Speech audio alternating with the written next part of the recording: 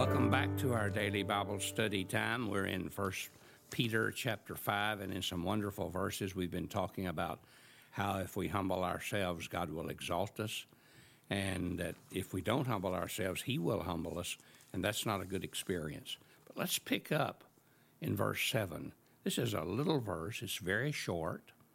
It's only a few words, but listen to what it says. Cast all your anxiety on Him, because He cares for you. Now, several things in that verse are strategically important for the believer. First of all, he says, God really cares about us. He really loves us. He wants to be involved in the daily concerns of our lives. Everything that makes us anxious, everything that would cause us to worry, everything that would bother us, anything that would cause us to make our life out of sync. He wants to be there to make a difference in that area of our lives. And He says, here's what I want you to do. Because I really care for you, I want you to cast that anxiety on me. Now, you say, well, I don't know what that means exactly, and I don't know exactly how to do that. Or when you cast something, you take it and you put it somewhere else, and roll it off is an expression that's used in the Old Testament. Roll off something from you to someone else or to something else. So when we cast our anxiety on Him, it means we give it to Him. We come to the Lord and we say, Lord, you know I have this financial need, and I'm really trusting you with my finances, and I'm giving like you want me to give, and I'm trying to be careful with my spending, but I have a need, and I ask you to show me what to do, and I ask you to provide for me, because you said that you will supply all my needs according to your riches and glory. And so you say, Lord, I'm gonna give this to you, and I'm not going to worry about it. I'm going to trust you to guide me. So you turn it over to Him. Now, that's what it means to cast. It means to turn it over to the Lord. It means to give it to the Lord. It means to let it go to the Lord. But the only problem with that is we have a tendency to take it back. We give it and then we take it back. If we have a problem, something that's worrying us, something that's bothering us, something that's really serious, and we give it to Him, Lord, I give you this problem, I give you this need, then we tend to take it back because it's on our mind so much. There's only one way I've found, and through the years God showed me this, and it's made a definite difference in my life.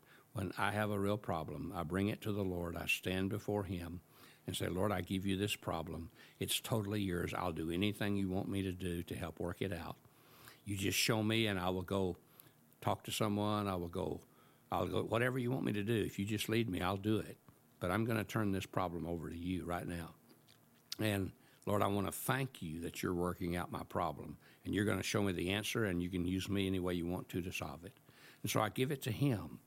And instead of taking it back in a few minutes, every time I start to think about it again, God showed me what I should do is just thank Him that He has my problem and that He has the answer to it.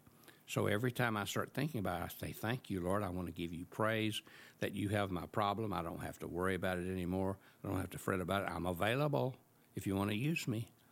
But guide me to know what to do. I just put it in your hands. I can't figure it out. I can't work it out. I don't have the answer. And as you do that, peace comes. And every time you thank Him that the problem is His, instead of taking it back, your faith grows and it builds and it becomes bigger and bigger and greater, and you're able to move forward with God in a way you never have been able to do before. That's why the psalmist says in Psalm 55:22, cast your burden on the Lord, and He will sustain you. Cast it on Him. Give it to Him. That's why Jesus said, come to me, all you that labor and are heavy laden, and I will give you rest. So we have to bring it to Him, and we have to leave it with Him. It's a little bit like if your car is not working, and you take it into the garage, and you say, I think it might be this, I think it might be that. And the guy says, well, we'll check it all out and we'll fix it. And then you get back in your car and drive it out of the garage. Well, they're not going to fix it if you don't leave it with them. And God's not going to be able to help you solve your problem, and He's not going to be able to give you the answers you need. He's not going to be able to show you the way if you don't leave it with Him. So practice that today. Cast all your cares upon Him, because He's the one who cares for you, this great God of the universe who sent His Son to die for you, and who cares enough that He would make that kind of sacrifice, cares enough that He will meet your need on a daily basis. Now, I want you to notice something else. He goes in a different direction. Verse 8, Peter says, "Be alert and of sober mind. Your enemy, the devil, prowls around like a roaring lion, looking for someone to devour. Resist him, standing firm in the faith, because you know that the family of believers throughout the world is undergoing the same kind of sufferings." First of all, I think it's important that we recognize we have an enemy, and that enemy is Satan, and the devil. The devil means slanderer. He slanders us to God. He slanders us to ourselves by telling us we're worthless and no good. And he slanders us to God by telling God how weak we are, like he did Job. But God doesn't listen to him. And he slanders us to other people and makes other people think things about us that aren't true. And then Satan is the word for adversary. Adversary, it means the one who stands against us. And here Peter says he's like a roaring lion. And, there's nothing scarier than a roaring lion. When a lion roars, he has a noise that he makes that's ferocious, and it's just intimidating, and it's really, really scary. And he says, I just want you to know that's our enemy. But he says there's a way out. Resist him, standing firm in the faith. How do we resist the devil? Well, first of all, how do you know if the devil's doing something in your life? Every temptation, whether it comes from people or things, the devil always is a part of that.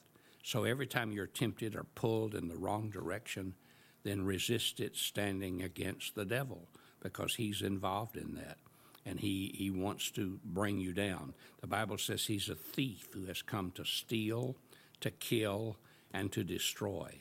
And he doesn't want us to have the abundant life that Jesus has provided for us. And if nothing else, he wants to wear us down with the problems of life and cause us to give up in frustration and defeat. And if he can't defeat us, he will look for someone close to us to defeat, whose defeat will defeat us. For example, if our wife or husband or child or parent or friend begins to fall apart, it will sometimes cause us to fall apart if we don't trust the Lord. So let me just say today, resist the devil. We're going to talk about how to resist him tomorrow, so don't miss being with me.